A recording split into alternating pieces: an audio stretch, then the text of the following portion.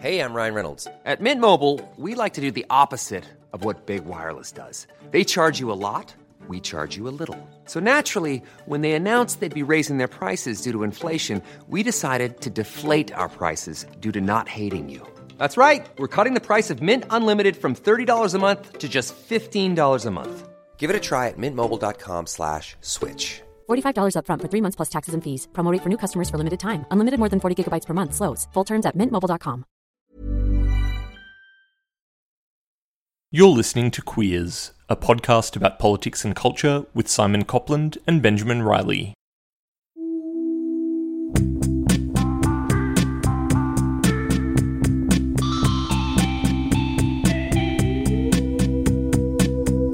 Hi everyone, Ben here, and happy 2018. It's going to be a big year for the podcast. We've got a lot of exciting things planned that we'll talk more about soon, but one thing we can talk about right now is the fact that our brand new website is live.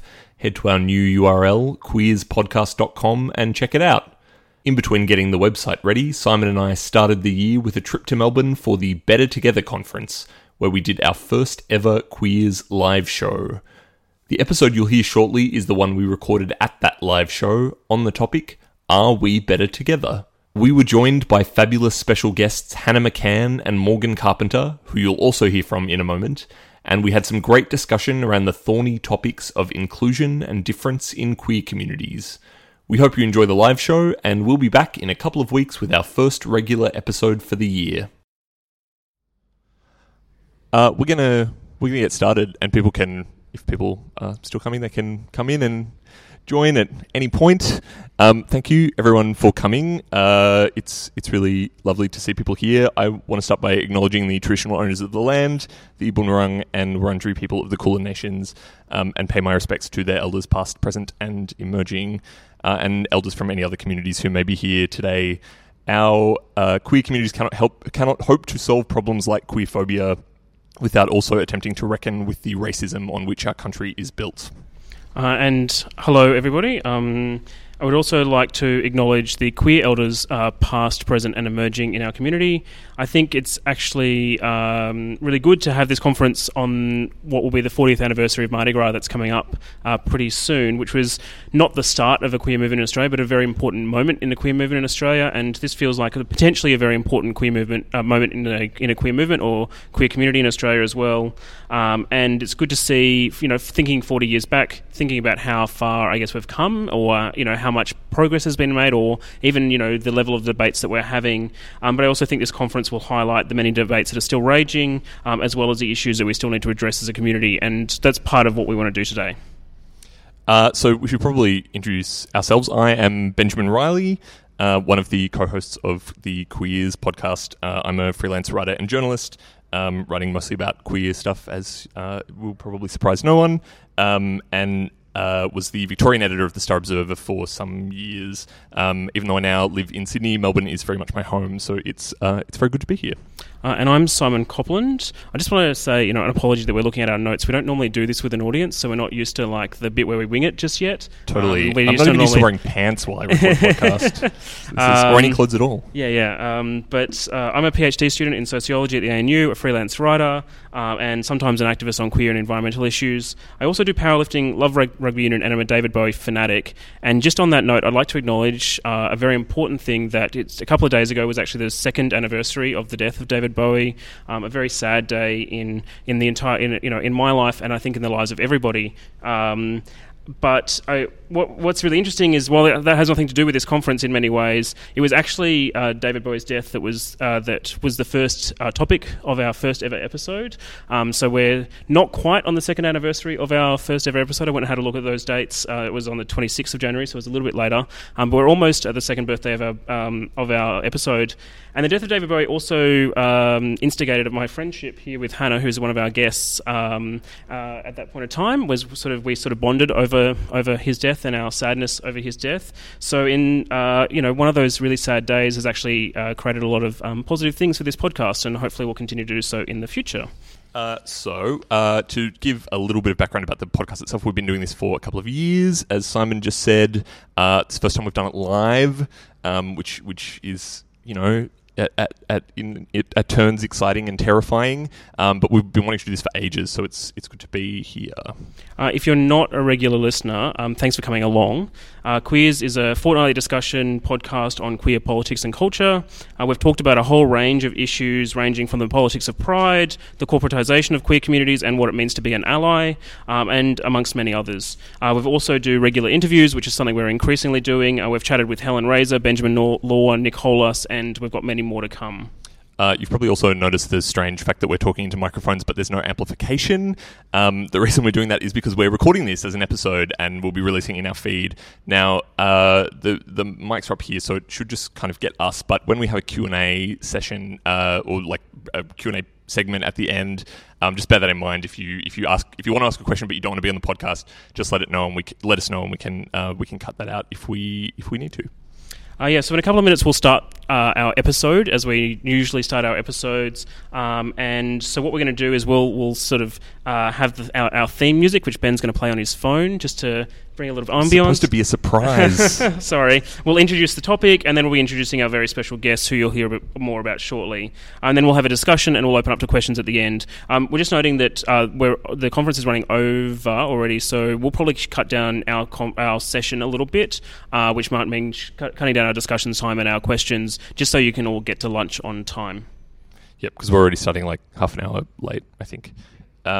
So please tweet and tweet along with the discussion. The conference hashtag is Better Together 2018, and we're going with Queers Podcast Live as the hashtag for this. If you want to @ us in any of the tweets, we're at Queers Podcast. I'm at Ben C. Riley, and Simon's at Simon Copland, and we will introduce your handles with your bios, special guests. Okay, let's start. You ready, yeah. Simon?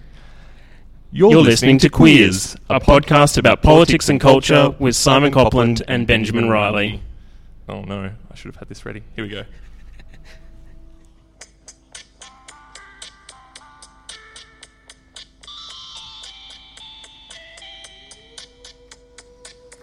It's the 12th of January, 2016. God, off to a good start. 2018. I'm Benjamin Riley. And I'm Simon Copland. Welcome to Queers. Each episode we talk our way through questions on a theme, and this week we are recording live at the Better Together conference in Melbourne, asking the question, are we better together? Even in its name, the Better Together conference implies that there is something to be gained from broad queer solidarity. But as the LGBTQIA acronym continues to expand, do we need to ask questions about what it means for us to group ourselves together in the ways that we do? Do we achieve more of our goals when we work together, or do dominant voices drown out others? Do we even share goals? Are some of our beliefs and our social and political aims incompatible? And if so, does that mean we can't still come together? These are some pretty massive questions, and they're massive questions that are going to dominate this conference, and much too big for us to answer in a single discussion, or probably at all in reality. But luckily today we'll have some help, so I'd like to invite our two special guests, or introduce our two special guests for today's event, Dr. Hannah McCann and Morgan Carpenter. So Dr. Hannah McCann is a lecturer in gender studies at the University of Melbourne. Her research explores feminine gender presentation as represented in feminist discourse and in queer femme LGBTIQ communities. LGBTIQ fan subcultures, beauty culture, and effective and aesthetic labour. Her research monograph, Queering Femininity, that's a tongue twister. See, we can edit these out when we sexuality, feminism. So, Queering Femininity, Sexuality, Feminism, and the Politics of Presentation is now out with Routledge. Hannah has a very popular blog titled Binary This, and she tweets at Binary This. Welcome, Hannah. Thank you. Thanks for having me.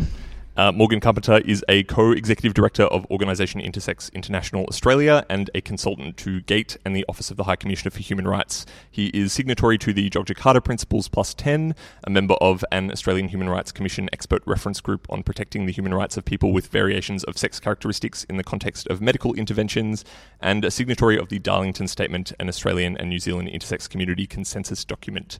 Morgan tweets at Morgan Carpenter. Thanks for being here, Morgan. Thanks for the invitation. It's a real pleasure to be here. So what we're going to do is we're going to kick off with a couple of questions for you both. So maybe, Hannah, I'm going to start with you. We were just discussing this before, but you've actually just written a paper titled "Solidarity is Possible," arguing that splits within the queer community, in this particular case specifically between gay men and lesbian women, are not inevitable. Can you give us a bit of a summary of the argument of the paper, and maybe even some ideas about how that we could achieve that solidarity? So the paper that I just wrote with my partner actually is about the 1970s in Australia. So we're really looking at the kind of historical assumption that there was a split at some point in the 70s between gay men and lesbians in terms of organising that was inevitable because of the sexism of gay men in the organising. So what we did is we went into the Lesbian and Gay Archives here and to the National Library in Canberra, and we looked through a number of different archival pieces, such as the lesbian newsletter that was produced here in Melbourne, minutes and meeting notes around the National Homosexual Conference that was held, during the 70s, each year in the 70s, and we looked at a lot of other kind of documents that were produced at that time. And what we found was that, yes, there were splits, but they certainly weren't inevitable in the sense that there was a lot of debate around the splits at the time. So it wasn't just this kind of resignation to fragmentation, but rather that there were a lot of different people committed to mixed organising and working together and arguing against separatism, the lesbian separatism that was emerging at the time and that really gained more of a foothold in the 1980s. So, what was the other part of that question? I think the other part was, you say there's solidarity is possible was the sort of the title of the paper. Yeah. Are there lessons that you can draw from that about how that solidarity is possible? What are the things that might need to occur for that solidarity to occur?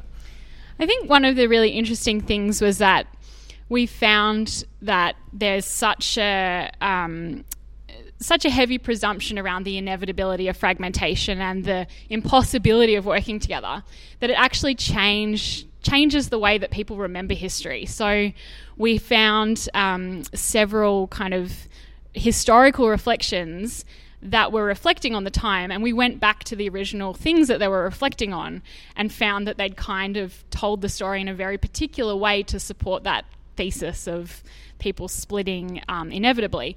And so I suppose part of the lesson is changing the way we think about these things as inevitable and not being afraid of debate, I think. So it's not to say that there wasn't sexism, but there was certainly a lot of different kinds of people that wanted to address sexism at the time, and it was a major issue for the homosexual conferences that were held, and within different groups, within mixed group organising. There was also lots of conflicting issues around, say, the women's liberation organising that was happening at the time in the 70s, not wanting to address lesbian issues. So there was like a fraction there, but there was a lot of gay men supporting lesbians in the kind of struggle with feminism. So there was a lot of different moments and, moments of solidarity in different ways between different groups of people. So I think the lesson for today is not shying away from the debate, but also not thinking that it's impossible to have solidarity. So not imagining that debate and argument within our communities is going to inevitably mean we all need to be off doing our own thing and can't work together. Absolutely, yeah. I mean, I think that the most important thing is to recognise that there have been these moments of solidarity, with the first Mardi Gras being a fantastic example of that. This kind of having coalition politics even when it's really hard and you do have different perspectives and there are issues, of sexism, of homophobia, but struggling through those together towards a broader liberation goal. I mean, that was the whole thing about the 1970s, was that it wasn't just about recognising this identity, that identity. It was about our common goal for changing the whole fabric of society. Morgan, to go to you, Australia for some years now has been including I, intersex in the acronym, and I think more than it seems happens in some other countries, like the US, for example. Do you think the LGBTIQ movement in Australia is genuinely invested in intersex inclusion? Oh, that's a hard question. I mean, just to be clear, I mean, we're here at Better Together with a number of international organisations like Stonewall UK, like the Human Rights Campaign from the US, and like GLAAD from the US. But none of those three organisations is an LGBTI organisation. Stonewall, for example, has a very clear policy framework that says it's an LGBT organisation. So none of them make claims about representing intersex interests. And when they come into this Australian perspective where people talk about LGBTI, often people here have, I guess, assumed that because they are LGBT organisations in the US or the UK, that they are actually LGBTI organisations. People treat those two terms as synonymous. And to me, that kind of is an indication of an unfortunate reality, which is that intersex-specific issues are not well understood. And intersex people are frequently invisible in LGBT spaces. Just as an example, I mean, people often talk about, we've heard people talking today about sexuality and gender diversity, as if that encapsulates the issues affecting an entire LGBTI population. But it doesn't, because there are intersex people here in this conference who are both heterosexual and cisgender. So they are part of the mainstream population in some perspectives, but you can be heterosexual and cisgender and have an intersex variation. So there is actually now kind of a new language that is developing and becoming a bit more prominent, and you can find it in the Yogyakarta Principles +10 document, and that we talk about a language of sex characteristics which focuses on our bodies, and that helps us to contextualize the human rights violations that we face. It also helps to distinguish between sex characteristics and legal sex classifications, and for many people there's an expectation that if you have particular sex characteristics, there are discrete sets of sex characteristics that correlate with particular sex classifications, and that doesn't often happen for intersex people. There are different kinds of sex characteristics that we have, really, this language helps us to focus on the issues that are of importance to our population. So what I wanted to ask, sort of building on that, and I think it sort of builds on Hannah's discussion as well about the potential inevitability of splits. Or I know splits doesn't necessarily have to be a negative thing in some ways, but do you think there has been value in the Australian context of the I being included in the acronym, or has it not actually helped advance the issues that intersex people face in Australia? I think there are advantages and disadvantages, and it's quite difficult to sum those up as if you can do that very neatly. Some of the advantages are that there are spaces where intersex voices are heard where we would not otherwise be heard. And that's a hugely enormous benefit. And the fact that we can have these conversations today, even at this conference, is a demonstration of that in itself. But there are also huge disadvantages. And this week, in recent days, I've been asked to review a national survey, a proposed national survey, that was predicated on the idea that intersex people are transgender. And I've also read, press reports associated with, the first marriages that took place this week without any kind of waiver. And many of those were predicated on the idea that intersex people are all gay. So these assumptions actually have a very negative impact on a large part of the intersex population that is neither transsexual or transgender or gay or lesbian or queer. That probably leads us nicely into a question that we'll kind of open up to everyone and get into a broad discussion now, which is, and it's kind of a big one, but does an LGBTIQ movement politics make sense, and does it make sense, I guess, now and in Australia? That is a big question. We can start wherever we want, and we'll probably sort of narrow into specific issues. So maybe a good place to start, and an obvious one is something that's very much raised by questions around intersex communities, which is that does grouping us together mean that inevitably more dominant voices drown out other voices? You could argue that's true within the intersex population, and it's also true when we look at this construct of LGBTI, where the voices we know that get heard a lot are the ones that talk about popular issues that affect people who are often white, cisgender, dyadic, gay men. And I use that word dyadic deliberately. Would you be able to just explain dyadic to folks who might not understand it? It's not a very common word yet. Yeah, that's why I wanted to ask. It means not intersex. So just so you know, intersex people are born with sex characteristics that do not fit medical norms for what it means to have female or male bodies. Yeah. It does not mean we have any particular sexual orientation. It does not mean we have any particular gender identity. That definition is not about either of those issues. It's about the medical norms that construct how we are treated. But I think going to that point, Morgan, about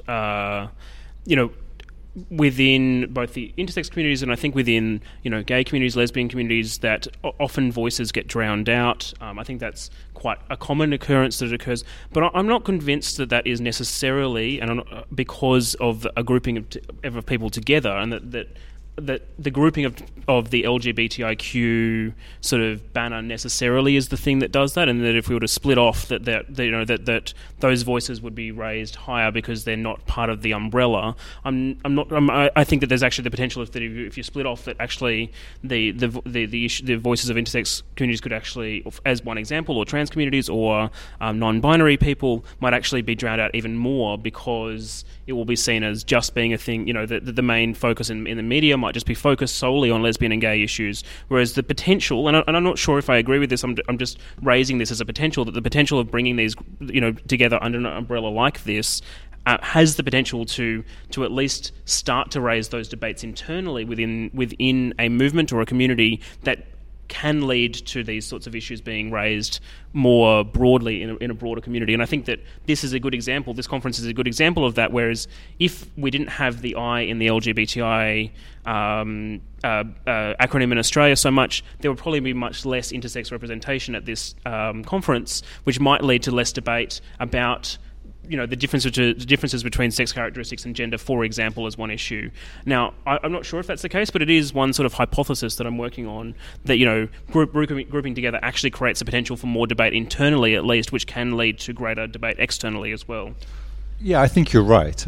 But we have to say as well that there are around 12 people with intersex variations here out of 600. So it's about 2% of the conference, which is not a very high number. And I'm glad people are here. And I'm glad people are going to engage in this space and speak.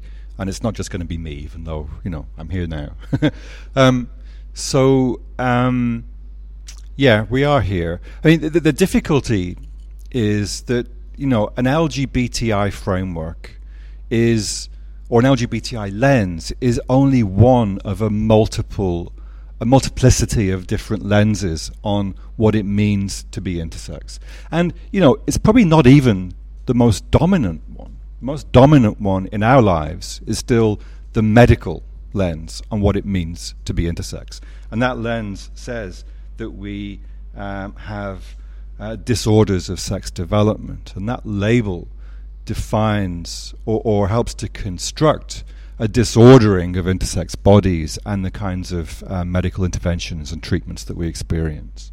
So LGBTI is only one lens of many, and certainly that lens is privileged within LGBT spaces at the expense of an understanding or comprehension of those other lenses. I'm not even sure that people often don't know what intersex is, even though the label is used, and then people are unaware of those other ways of regarding us, our bodies, and our lives. So, and I would say that obviously that's a very heightened context for intersex people, but I would say that that's true of most LGBTI people, that there are various frameworks through which we, I guess, live our lives as queer people and engage with the kind of day-to-day problems that we have. I mean, Simon and I have talked a lot about mental health as something that's often sort of conflated in some, I would say, problematic ways with the experience of LGBTI people, but that doesn't always make sense to lay those things exactly over the top of each other. So I think there's a lot here that points to the importance of, just complexity, being able to situate people within various contexts at the same time or at different times. And Hannah, that's kind of part of some of the work you've done about, in the 1970s, and this continues today, about the intersection between gender and feminism and the LGBTIQ community and people, and particularly in a lot of feminist communities who sort of said that being a woman was more, was a higher, I'm not sure of a higher level, but it was sort of a more dominant part of their identity than being a lesbian, for example, or etc. I'm not sure if I got my language quite right there, but that sort of discussion about not all, that being LGBTIQ was not necessarily the sort of prime motivation for a form of activism necessarily in those spaces. I think that was a major tension at the time, and it still is a major tension for a lot of people, obviously. But I think we're all here, so the question is, what do we share, and what are we sharing in terms of struggle? So if we're going to struggle together, if we're going to have a vision of struggling together, what is it that is common, and how can we recognise the differences in a way that's still towards that common goal? I think that's the challenge, and it's not easy, but there are things in common, as much as there are differences and really specific needs for different communities. There is a marginalisation of all of us on the basis of the norms of sexuality and or gender, as they are deeply interconnected. And we don't have the same experiences, but we are powerful if we come together to fight those norms and that those oppressions that we face in different facets of our life, in the family, at work, from broader politics, policy, the health system. So being able to recognise that common goal, and also fighting for others, with others, not because you have the specific experience, and not just leaving it up to different groups to fight for those things, to say, I am actually going to help you fight for whatever the cause is, like being able to donate blood, or adoption rights, or whatever it is. That's a really interesting point, and I think one that is lost a bit sometimes in contemporary LGBTIQ politics, that like solidarity is about relating to people whose experiences you don't share, is about kind of being empathized with people who are not just like you. And I think we have that with the kind of the notion of allies, which is a term that I'm not always a big fan of, but perhaps within our communities, we kind of go, okay, well, I, for example, am like oppressed on the basis of being a gay man. Therefore, I don't know, maybe for some people that might make us feel like we can sort of section that oppression off and not necessarily have to empathize with broader LGBTI issues in a way that, say, someone who doesn't belong to that community at all, or any of those communities at all, would. I think there's a lot of fear to speak on behalf of others. So it's, and that's reasonable, because there has been different points in time where certain voices have dominated, and it's been a terrible thing. So I think that the consequence of that has been, with more kind of fracturing of identities and different kind of groups emerging, that people are really afraid to partake in things that they don't directly experience, or to include those things or whatever. And I just think that caution is good, but also it is not good if you then leave that up to all of that group to do that thing. I think a better approach is to be brave and careful and considerate. And if someone calls you out and says that wasn't the right thing to say or the right thing to do, to own it. I mean, the worst thing I've seen in communities is when someone gets called out for kind of speaking on behalf of others and then just kind of runs away. And I just think it's just part of struggling together that you work those things out. And that goes back, I guess, to one of your original points, Hannah, which is about the importance of internal debate, which I think is, it's something we talk about a lot on the podcast, but I think is something that in the community is often sort of seen as a negative, that if we're having debates and internal discussions, even fights at times, that is sort of holding us back. That was literally said at the plenary this morning. Yeah, actually, you're right. It was literally said, that there's this sort of idea that we just all have to come together, and we have to pick a way forward, and that we have to just follow this way forward and get to a goal which is ill-defined and not particularly defined, and is, and in turn often can mean that it is the goal of the dominant group, because they're the ones with the dominant voices, and then you get told to sort of get in line unless you're following that goal. Whereas I think that actually encouraging that debate is actually a really important thing, and it is a way that can ensure that solidarity is possible, because otherwise you can't, otherwise people do get left behind because they feel like their voices aren't being heard, or they feel like they can't have a say in this process, or that there are goals that are being met that are totally opposite to the goals of other people, which is not a good way to go about things. It was such a tragedy to see this playing out in the marriage equality debate. Being part of the organising, I wasn't an organiser, but I went to the meetings where they were organising door knocking and things like that here in Melbourne, and it was deeply frustrating that they wanted to shut down debate, the main organisers, because it was like, we've got this goal, this is what it is: dignity, fairness, respect, commitment, love.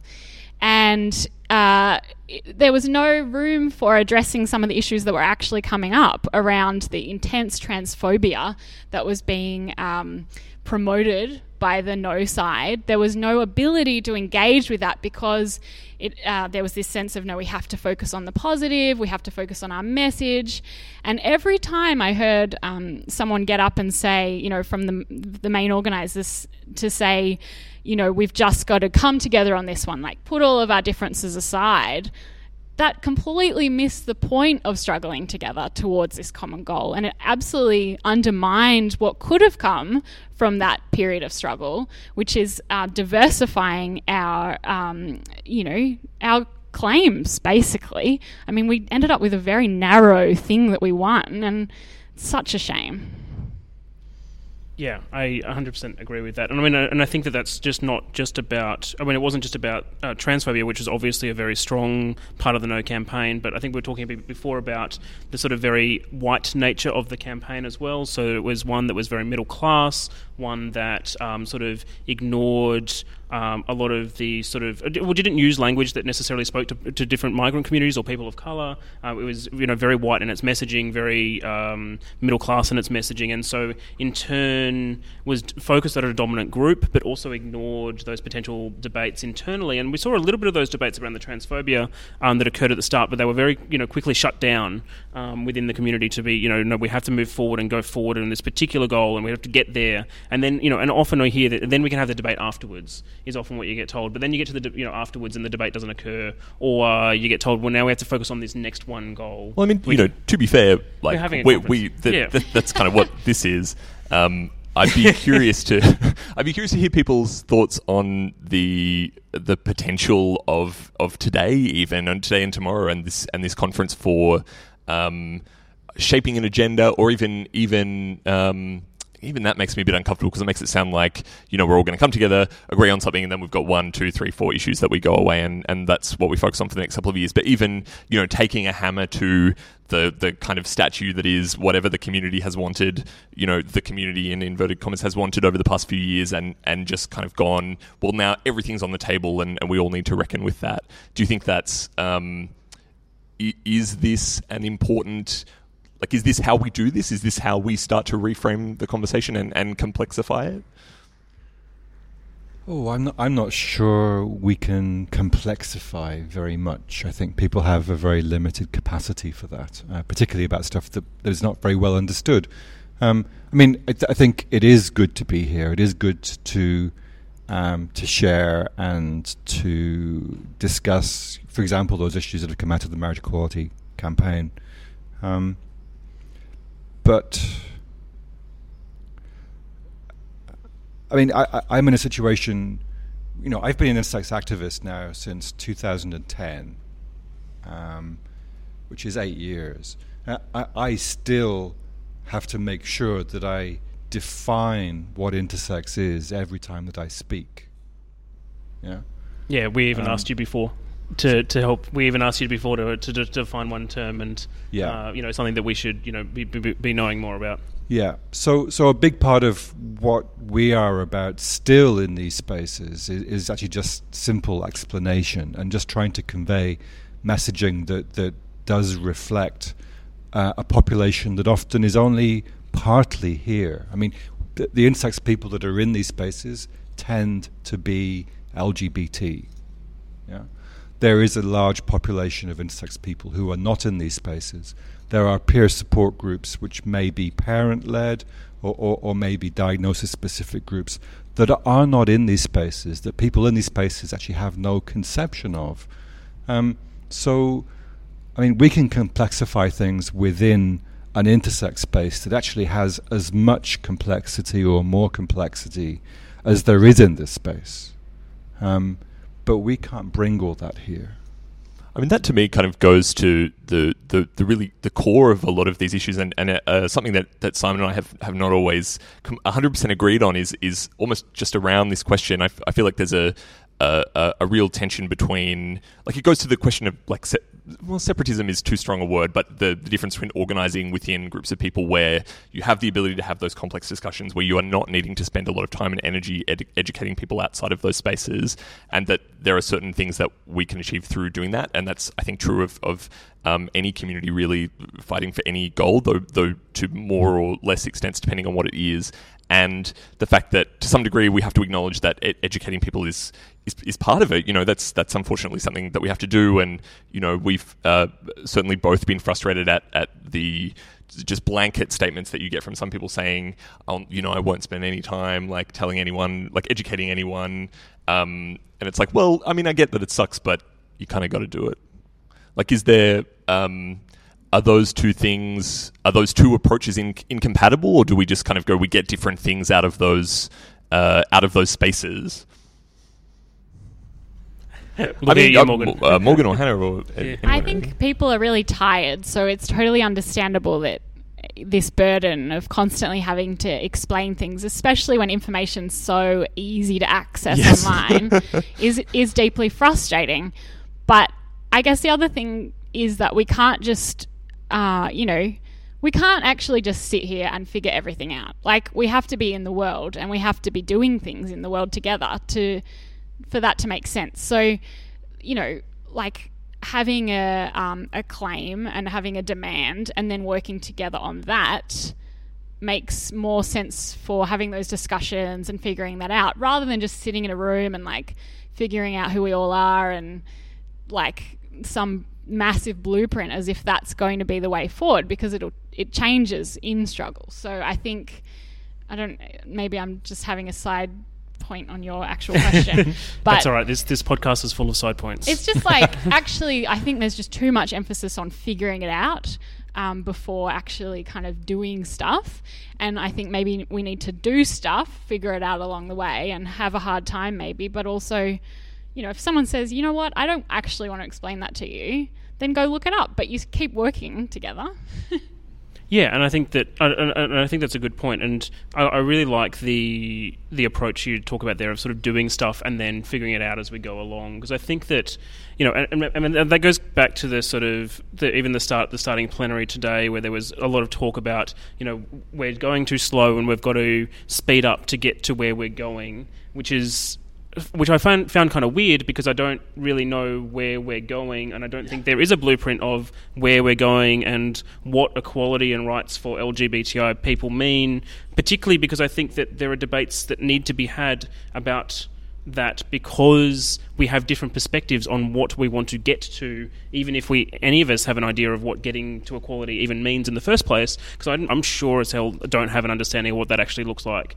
And so to say that there's this sort of, we've got to get there faster when maybe we've got to have a debate about what there even is, or even just, you know, start working towards things without this idea of there being this big blueprint that we're going to move towards that is equality and that we can define, is probably a first starting point, that we can't actually figure that stuff out, and being able to say we can't have a blueprint, and that's okay. We just got to start doing things and having the debates to figure out what's the next step, maybe. Or but it sounds like, you know, part of the problem here is that is framed as a dichotomy. You know, that it's not like there are people who are pushing both of those points. Maybe, you know, the idea of like sitting down and having big discussions about where we should be going, and then, you know, people, like was said at the plenary this morning, about needing to kind of rush forward, and that you know, they're not, those things are not incompatible. We can do bits of both and should do bits of both. I think I agree with a lot of what you're saying. I mean, there's a few things occur to me. I mean, one of them is that I think the intersex movement specifically has been in, you know, we are doing stuff for the first time ever, all the time. Yeah, I mean, we have. I mean, the momentum has been really incredible to watch from a side.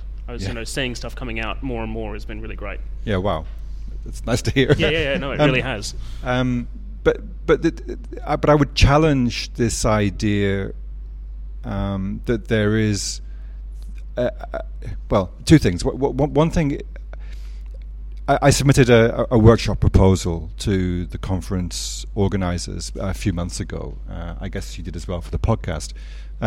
But when I was submitting that, I mean, I was thinking about the language of the organisation that is holding the event, and I respect them and what they're trying to do, and I'm really glad they put the event on. But this idea of equality that we've all been talking about now for the last few minutes, I mean, that word equality, surprisingly, that does not appear once in the Darlington Statement, which is this consensus statement of the intersex movement in Australia and New Zealand. It doesn't appear once. You know, there are many other issues in that document about bodily integrity, about autonomy, about choice, and about things like reasonable accommodations in the workplace. But the word equality itself does not appear.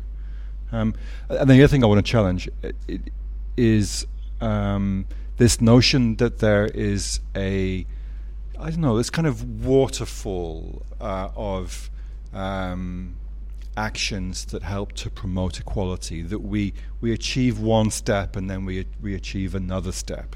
There is this process where we begin and there is a next step forward, as if there are not people already working on those other steps.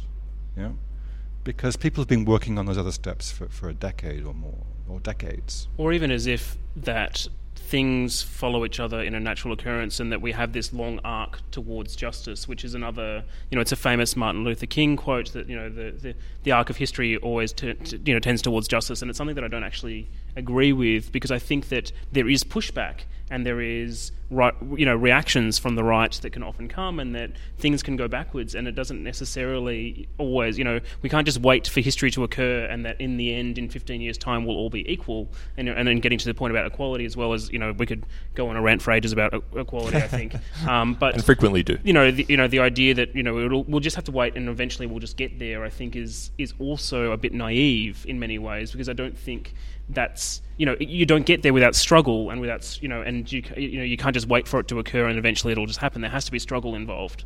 I think we're also kind of framing this a bit as though there are like a whole bunch of different issues, and this is a question of attention, of how much attention the community or different parts of the community or activism or government can pay to any of these given things. I think it's also worth saying, and this sort of feeds into this idea of quote unquote progress, that sometimes we explicitly disagree on what should happen, on what's best. For example, around a lot of representative pushes for things like more queer people on boards or on TV or in sport. The boards is a kind of better example. It has a real kind of tension with people who have really kind of anti-capitalist politics, for example. Like those things are just genuinely not at all compatible. I mean, we've had this discussion about Pride as well, about the incorporation of people of, the police and the military in Pride, and that is a genuine tension that exists and a genuine debate that exists, and it's not really necessarily something that you might get to a compromise on. It's actually just genuine disagreement, and that disagreement needs to be had.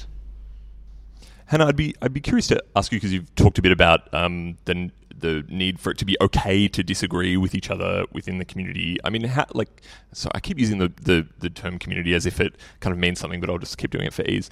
Do you have any sense of what promoting that or promoting spaces where we can do that might even look like?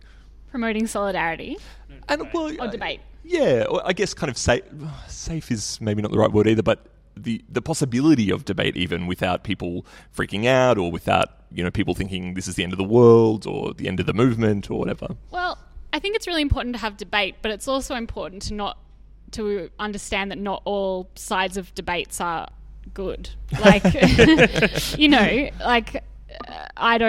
I have a particular position, say, on the police being in Mardi Gras, and if I was in the debate, I'd want to win the debate. I think it's really problematic if you end up having like a very liberal politics that says that means everyone's got equally correct views, and that's how we're just going to mush that together forever, because actually that ends up being conservative. Like, that ends up having the cops in the Mardi Gras. Like, I think, it's about having debate and having different poles, but also, I mean, I'm coming from an incredibly left-wing, like, liberationary kind of politics. Like, it's not... I don't want to make it sound like I just think that means... everyone's okay. Everything's okay. I actually think that ends up being much more problematic. So, yes, room for debate. I don't have all the answers. But I do have a left politics, and I would hope that it would win. But, I mean, I think for me, part of that actually goes to the point of acknowledging that sometimes the splits aren't necessarily between the different letters, but the splits are about a different political perspective, and that we can often have greater solidarity around political perspectives even if we're crossing over the different letters, and that we don't, from my perspective, do a very good job of acknowledging that those different, very fundamentally different political perspectives often exist within the LGBTIQ community. And maybe that's because a more liberal perspective it dominates in the mainstream discourse, and I'm thinking about mainstream media discourse, which sort of ignores the liberationary approach that often exists, which is a very different, fundamentally different political perspective that crosses over the letters, the broad spectrum of the letters. I mean, on the Mardi Gras example, because I don't want to come off sounding contradictory, my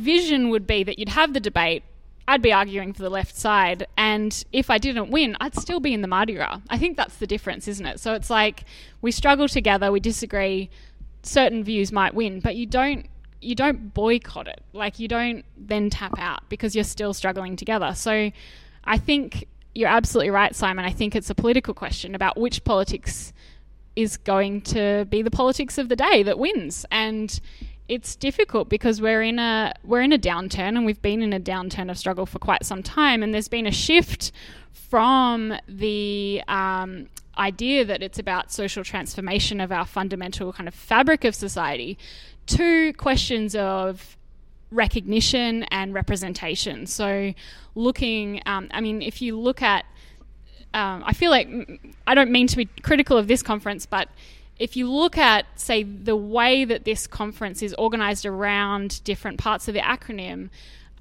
compared to, say, the 1975 homosexual conference that was held at Melbourne Uni, which was all about, how we oppressed in different facets of our life. Who are we? Are we teachers? Are we from the media? Are we from health? And how are we going to fight these oppressions in those spaces? So it was very much about the struggle, I guess, of liberation, rather than who is represented and how can we do some internal kind of work on our identity to, make sure that we get it right, exactly right. So, we're in this period where we're very much focused, not to say that recognition is not important, it's just that that's where we're at. We've not on the redistribution.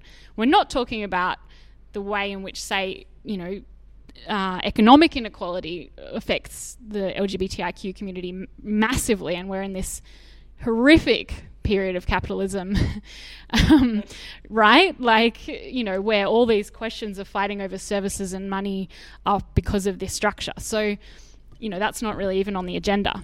Totally. The importance of acknowledging that we are operating within a politics, not that we are some... that our only values are the kind of the progress of issues associated with our community, but this is a specific historical and political moment that we need to decide how we feel about that and whether we're okay with it.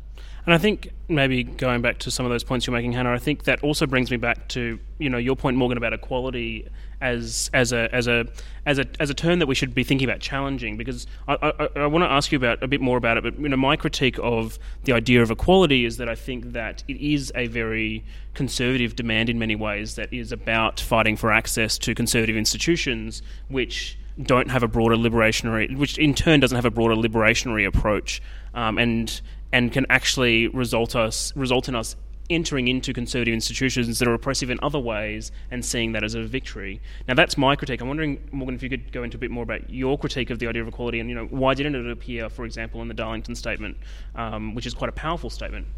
Well, I'm not quite sure why it doesn't appear in the Darlington Statement. I mean, it wasn't a deliberate strategy or decision not to include the word, but it doesn't appear there. I mean, the first substantive... the first statements are actually about intersectionality and about defining ourselves and about recognizing that we're really diverse and accepting and welcoming that. The first substantive statement is about a prohibition on deferrable medical interventions to modify the sex characteristics of infants and children and adolescents. The next substantive statement is about legal gender recognition, and it makes quite a profound statement, which I think is one that not many people have heard yet. That the creation of third gender categories and the assumption that intersex people are a third category has actually caused harm to a number of intersex people. So we make a rather more radical liberationary demand of ending requirements for sex or gender to be documented on identification documents in official forms. Potentially an interesting point about equality there in itself is the demand for a third gender marker, for example, a sort of an equality-based argument, one that is about arguing about everybody having the equal right to have their gender marked on a document, no matter what that gender is, whereas a more liberationary approach is about abolishing the requirements for gender markers in the first place. Is that kind of what you're saying? I guess, yeah. I mean, I think some people find that quite threatening as a concept, specifically. I mean, if we talk about that in a bit more detail, I mean, some people would say that having a gender marker helps to validate who you are, but I think what that's doing, I mean, it's not that's not taking the analysis further and asking the question, well, why does that have to be there in the first place? Why do we need to have these legal categories that define us in ways that segregate us? I also hear, for example, as a question about why we would want to do that. This idea that if we can't count people, then we can't quantify the discrimination and violence that we face. But that kind of ignores the fact that we don't count the number of intersex people. We count many things in our national census that are not on our identification documents. We don't require issues to do with our basic demographic characteristics. Most of those are not on our official identification documents. So anyway, back to the issue of equality. I mean, I was struggling myself with how do we frame the issues that intersex people face within a framework of equality, and I end up with all these very quite circuitous statements like equal recognition of the right to bodily integrity. We don't have to say it that way. We can say it in much more simple and direct ways. Obviously, queer communities are not the only communities that grapple with these sorts of questions. There are lots of identity-based movements. Morgan, you have said that there's been a lot to learn from disability activism, for example. Did you want to talk a little bit about that? Yeah, I mean, just to give it a background. I mean, there are different ways of understanding what it means to have an intersex variation, and there are people born with intersex variations who will define themselves using a disability framework, and particularly the social model disability, which talks about disability as a feature of society, that society disables people. Maybe individuals have impairments. But it's also the case that very many, perhaps, it's always unquantifiable, perhaps most intersex people have impairments. For example, my body does not produce sex hormones. So that's an impairment that has to be treated for my health and well-being. The connection with disability and the acknowledgement of the social model disability are hugely important for the intersex movement. We've also had arguably the most profound and significant achievement in Australia, which is the first ever parliamentary inquiry into involuntary or coerced sterilisation of intersex people. That happened in Australia in 2013. And that was an inquiry that took place with the support and participation and advocacy from the disability movement. I could be maybe controversial and say that did not happen with much support from an LGBT movement or an LGBTI movement. Only one single LGBTI organisation made a submission to that inquiry. And from my memory, it wasn't very well covered in the sort of gay press at the time either. As a journalist who's working in the gay press at the time, very well covered. I didn't say it wasn't covered. I did cover it. I didn't say it wasn't covered. Yes. I said it wasn't like, if there was an inquiry, for example, into religious freedom, which is what was going to come up, I suspect that would be something that would be significantly more covered than this inquiry, which was quite important. I want to maybe just build off that discussion.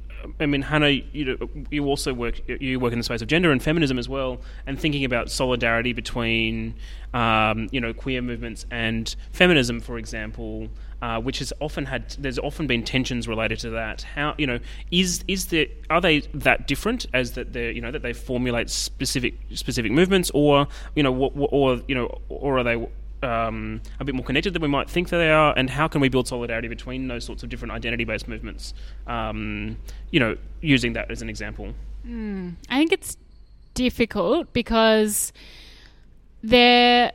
luckily there's a lot of feminism and feminist discussion now that says if your feminism isn't queer, then it's not feminism.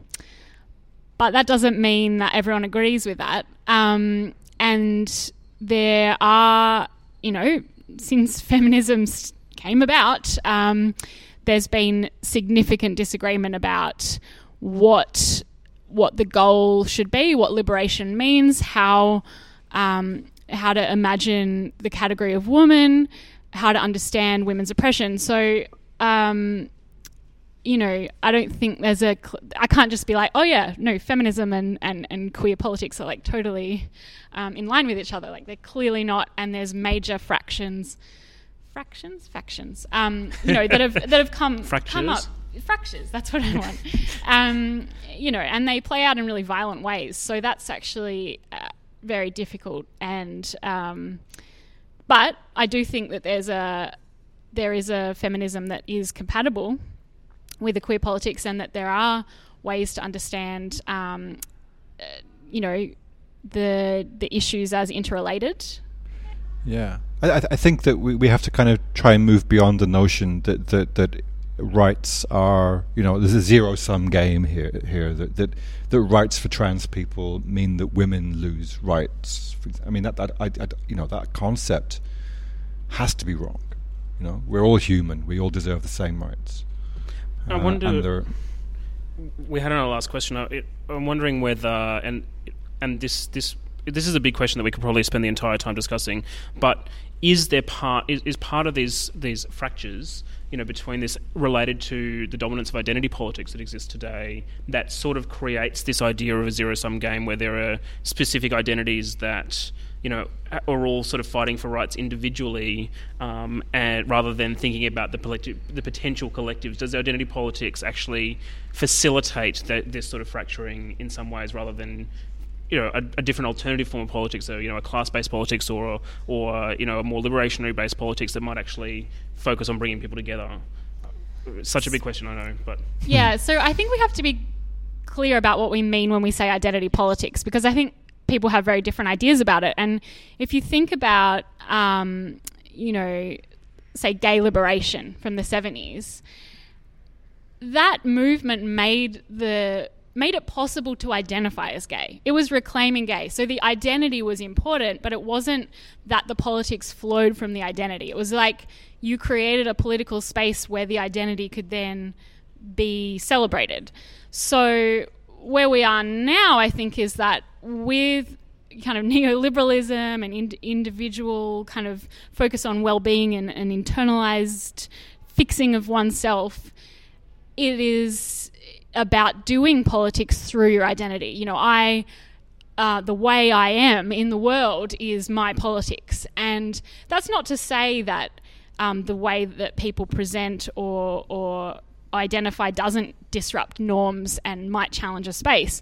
But when all of the weight of that is on your identity, it's a very anxious game, and it's a very exclusive space where, like you were saying, Morgan, perhaps there's a lot of people in the intersex community who don't feel like they could come to this space, perhaps because they don't identify as LGBT in a way that they would feel like they could be here. So I guess what I'm trying to say is that I think that version of identity politics is harmful for everyone.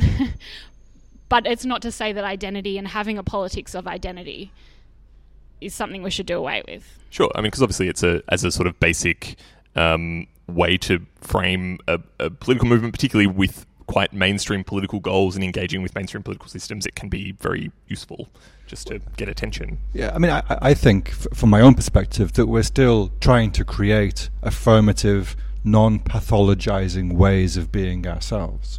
And that's still hugely important. It's hugely important to the population that I'm part of. It's vital. It's also vital. I mean, we could have a whole conversation or podcast on intersex and issues of identity. Full stop. I mean, this notion that it is intersex and identity, and I think there are some quite harmful ways of looking at intersex as a particular form of identity, where, particularly a gender identity, because most intersex people would not share that identity. But if we think about intersex, for example, as a kind of an additive identity, a political identity, a way of affirming a stigmatized body, then that's quite a powerful way of encapsulating what it means to be intersex. But there's only a degree to which identities can help. I mean, I was thinking earlier of a discussion about whether we look at identities or whether we look at issues. And for me, I mean, it's the issues that are important. And there are many powerful ways of also of collaborating between people who are stigmatized on the basis of our sex characteristics or gender expression or gender identity or sexual orientation that can be very powerful. And you know, not everything is about identity, and there are helpful, powerful tools and approaches out there that can help us to do that. And the Yoga Code of Principles is one of those, because that talks about, you know, particular human rights, about the right to legal recognition, about the right to bodily integrity, and even more powerfully, perhaps even the right to truth. Because, you know, for example, I know many intersex people who don't have access to their medical records. They know some of what has been done to them, but they don't know the full story. They don't know the rationales for those interventions or the exact timings. So the right to truth is actually a really powerful tool, I think, for us. So I think maybe that might be a good time to wrap up our discussion. Just so folks know, this session was scheduled to finish at 12:45, but we've been given a little piece of card that says we're finishing at 1. So we've got an extra 15 minutes before lunchtime, so I'm guessing that maybe lunch has been extended or something like that. So what we wanted to do is maybe open up for 15 minutes if people have comments, questions. To get it on the recording, if you'd like to be part of the recording, we'll probably have to get you to come up and speak into a mic, if that's okay, maybe Ben's mic, because it's on the edge, and then we can respond to those, and we'll have about 15 minutes of that, if that's good for folks. Can I say one thing while people are thinking of questions? Because my girlfriend really wanted me to plug this, and if I don't, I'll get in trouble. Look up No Pride in Detention on Facebook. There's a group marching for LGBTIQ refugees at the Midsummer Festival on the 28th of January. And that is a good moment of solidarity. Refugees on Manus Island were very vocal during the marriage equality campaign about supporting it here in Australia, and certainly the time for solidarity back to say, you know, free all refugees. But that's a good kind of moment of solidarity. And that it doesn't, we don't need to be kind of like seeking specifically queer issues in a kind of horrific kind of problem like Australia's regime of offshore detention for queers to care about it. Good plug. So, does anyone have any comments, questions they'd like to make? Yeah, look, my name's Claire Ellis. I run ally training at the University of New South Wales, and one of the things that I think, I missed the beginning of your discussion, but one of the things I think people find so difficult, like in terms of advancing equality for everybody, is the whole, obviously the alphabet soup and that, you know, kind of jarring notions of identity that people feel that they're going to trip up around identity, and all those confusions around essential identities, essentialising female and femininity and feminism and all those sorts of things as well. And I guess I'd ask you a question as a panel, and I've just been thinking about like the gang, you know, that sort of racist stuff around African gangs recently, and thinking like, I guess given that LGBTIQ plus rights are sort of really advancing, I guess, in my view, and I think, what do you think that this space can sort of educate the rest of society in terms of moving beyond those jarring and problematic and, you know, identity politics? I mean, I definitely think that there's some burden on us to be okay with people getting things wrong, and to have, you know, as much as we can, and as Hannah said before, we're often tired, as much as people, as is within people's capacity to be forgiving and to encourage people to kind of step into this. And I certainly think, like, whilst not kind of giving time to arseholes who are not doing that with goodwill, being encouraging people to do that with goodwill and to maybe get things wrong. Yeah, I think actually, just building on from this, I think we've had this conversation on the podcast before, but I think that for me the integral part is the goodwill bit. You can recognise when someone is coming into a space and doesn't have goodwill and is trying to cause problems or is trying to rabble-rouse or whatever, and is generally not trying to engage in an issue, and is deliberately doing things that are hurtful. And in those spaces, I'm not going to be standing there saying we're going to educate you about this and make you get you on board. board, at those kind of spaces, you're deliberately hurting people, we don't want you in our space.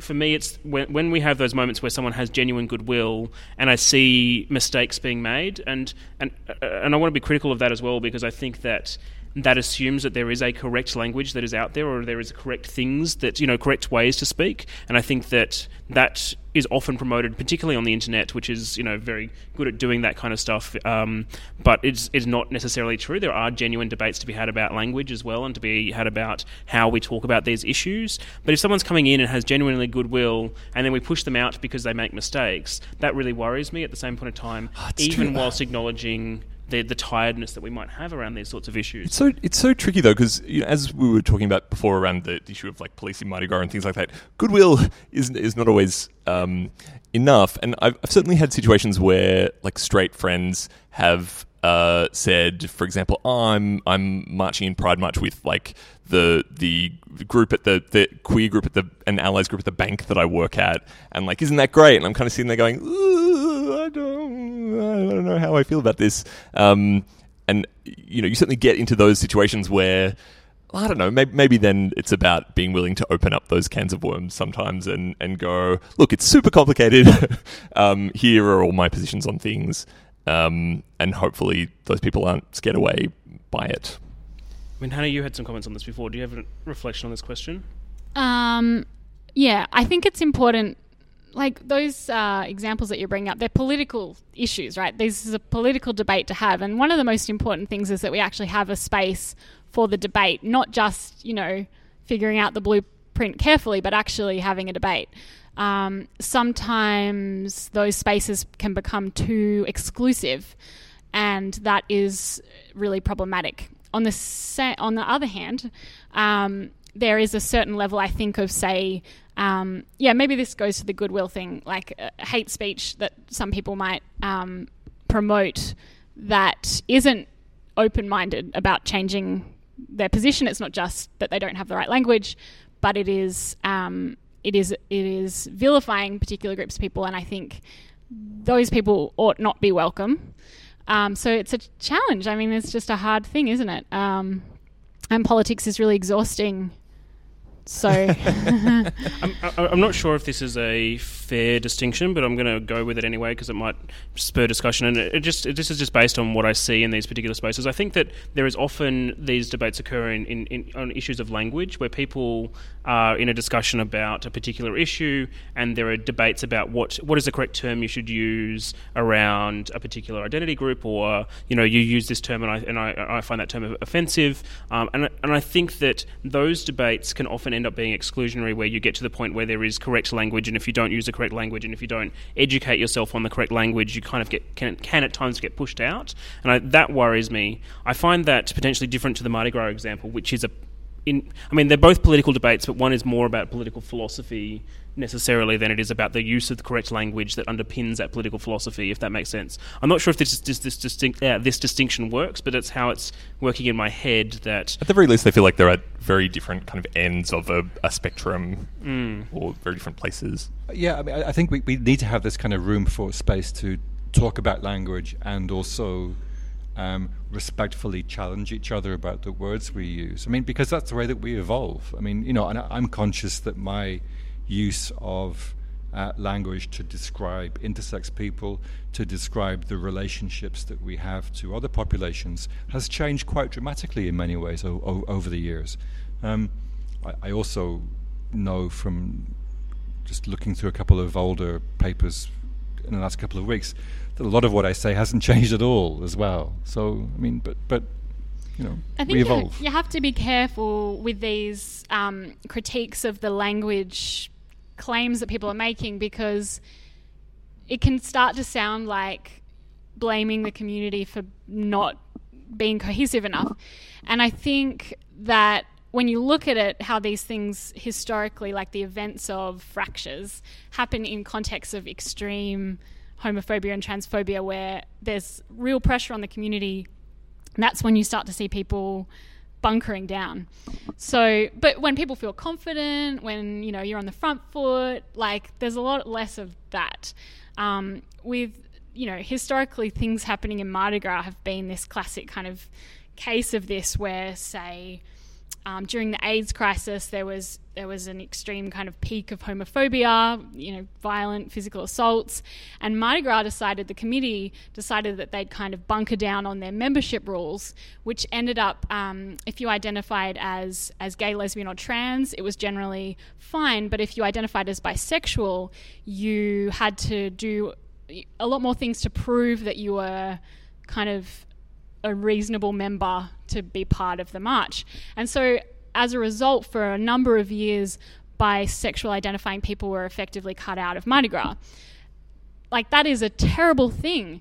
We also have to understand the context in which that happened, which was this crunch down, this really intense homophobia. So the point isn't, you have to say, yes, that was a terrible thing that the Mardi Gras committee did, but our common struggle is the homophobia that is causing this pressure. Like, that's, I know this is a hard argument to make, but it's like, there's a reason why we turn inward.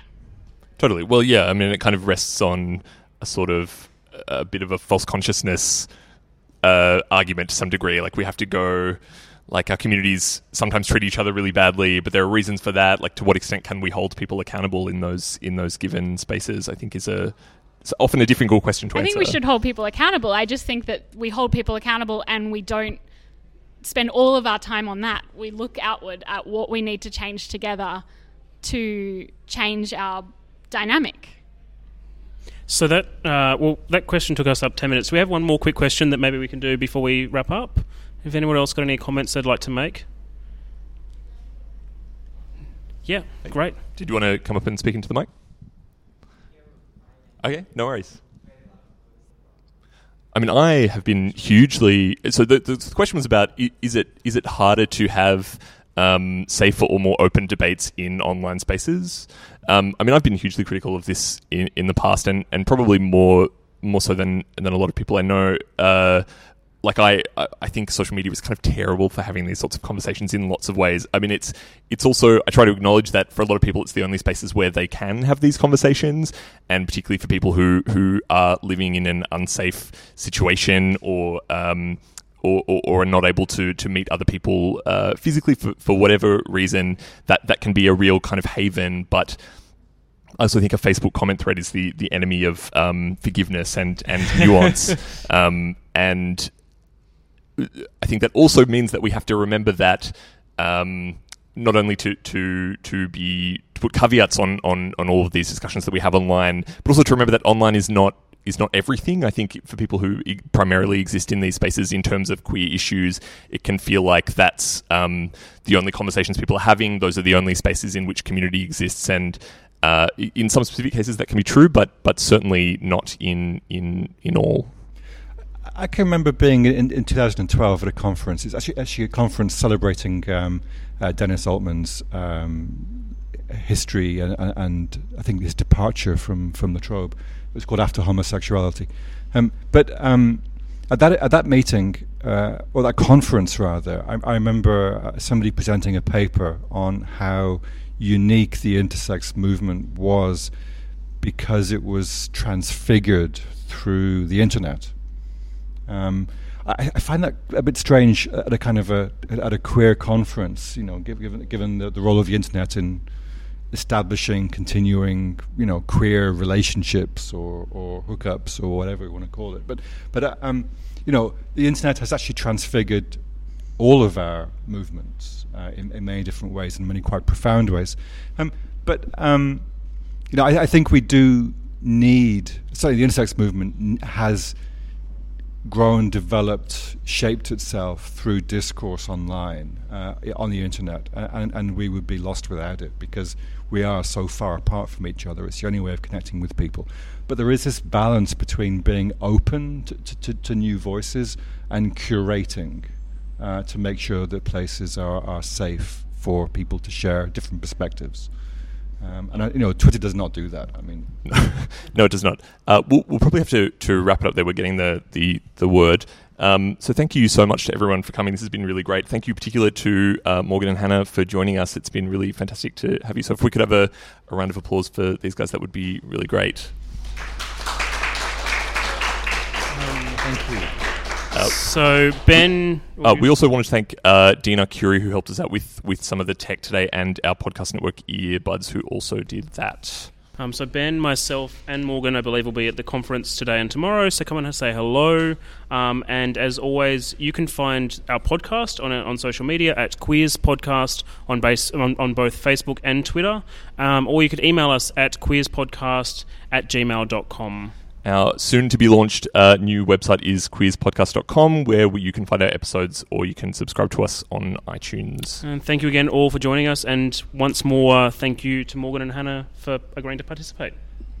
Thanks for the invitation. It's been lovely. Yeah, thanks. I feel very privileged to have spoken. Right. Thanks, Thank you. everyone.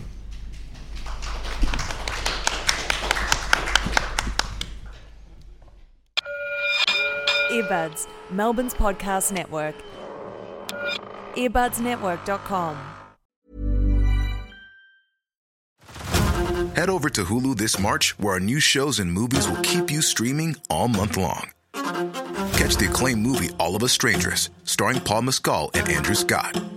Stream the new Hulu original limited series We Were the Lucky Ones with Joey King and Logan Lerman. And don't forget about Grey's Anatomy. Every Grey's episode ever is now streaming on Hulu. So, what are you waiting for? Go stream something new on Hulu.